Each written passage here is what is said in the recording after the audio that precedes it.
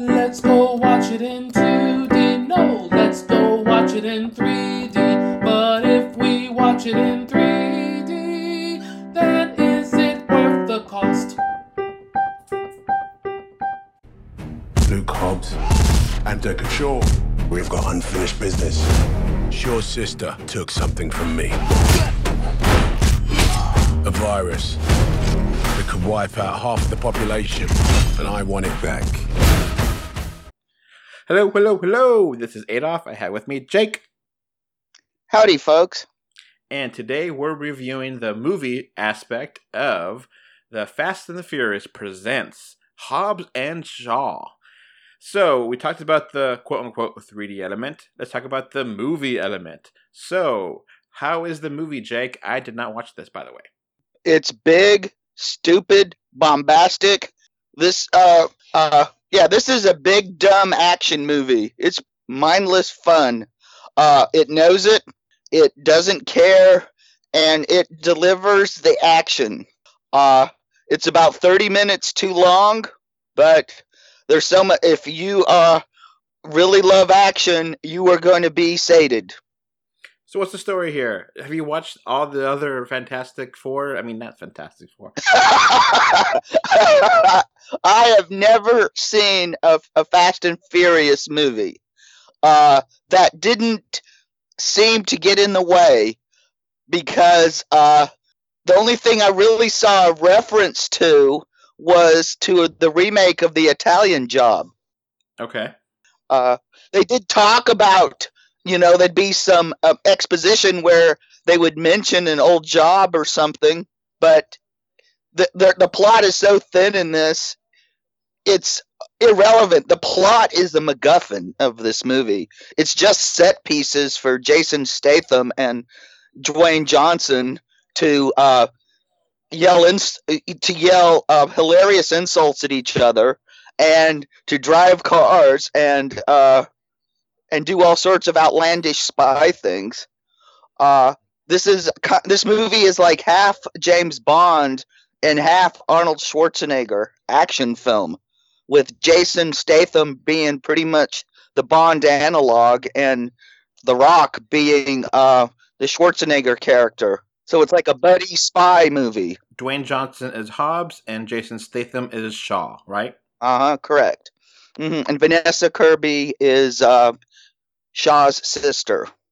Or Hottie, or Hottie? I don't know how they pronounce it in the movie. I don't either. She's the blonde action hero. And there's a bad guy here, Idris Elba, who quote-unquote is Black Superman. Superman, yeah.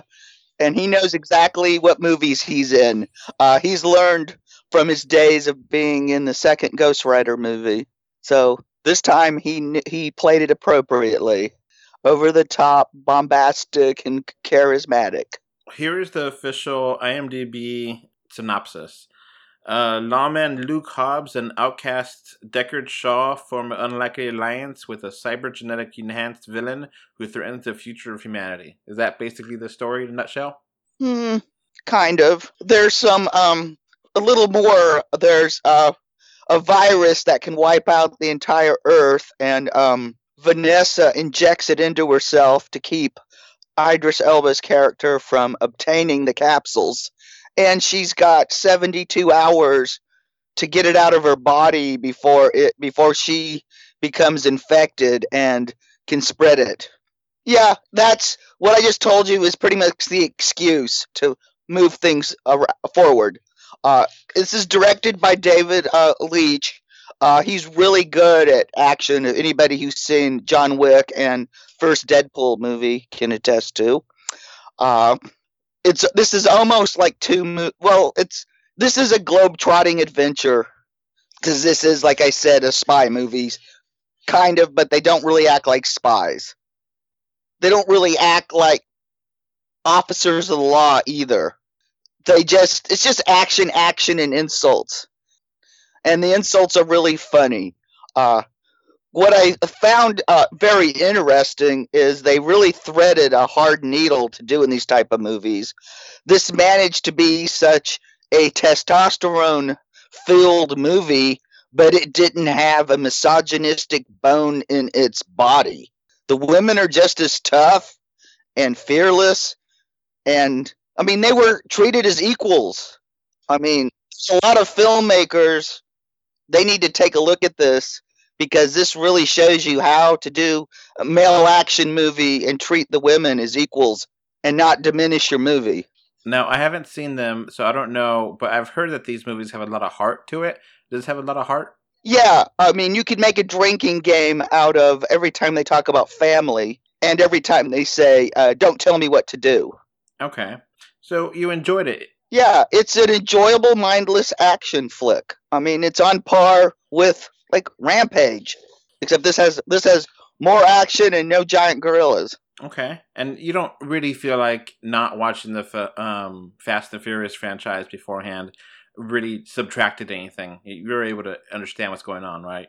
Oh, I probably enjoy it more because a few Fast and Furious fans I talked to at the theater, they seem to feel like this movie's very existence was an affront to a character named Han, who I don't know who is, haven't seen any of the other movies. So they felt like these characters didn't deserve a spinoff and didn't deserve to be in the franchise at all. But I came at this as a rock movie directed by David Leitch with Jason Statham in tow. So I enjoyed it on that. Oh yeah, and I should mention, it's not a spoiler, Cliff Curtis plays one of Hobbs's brothers. And it's not, you might remember him from the early seasons of Fear the Walking Dead as the father. So it was nice seeing him again after he left Fear. Okay, so what do you give it? What do you think overall? I give it a 7 out of 10. Okay, what's not great about it? Okay, there were a few pacing issues and a few logic issues. And this movie runs over 2 hours. Ooh. That was, I think, excessive for this type of movie. I'm not going to spoil it, but there's 2 incredible cameos that have really nothing to do with the Fast and Furious franchises. One of them has to do with David Leitch, and another one has to do with The Rock. They're delightful, they're great characters, and I hope they appear in a sequel. And they are end credits. There are lots and lots of end credits. So stay through all of them. They are funny. All right, I guess that's it for this podcast. Thanks for listening. Bye. Bye. All right, before this podcast ends, I want to give a thank you to my patrons. Right now, we have one patron, which is David from Spain, and I want to thank you for your financial support. All right, so that's going to be it for this podcast. We now have a Patreon, and the link is in the description. Thanks for watching. And we are on Facebook, Twitter, Instagram, little bit everywhere. Just look for us, 3D or 2D. And of course, review us on iTunes. And if you want to write us a letter, our email address is email3dortwo d@gmail.com. So that's going to be it. Thanks for listening. Bye. Bye. Okay, bye. Bye. Bye, everyone.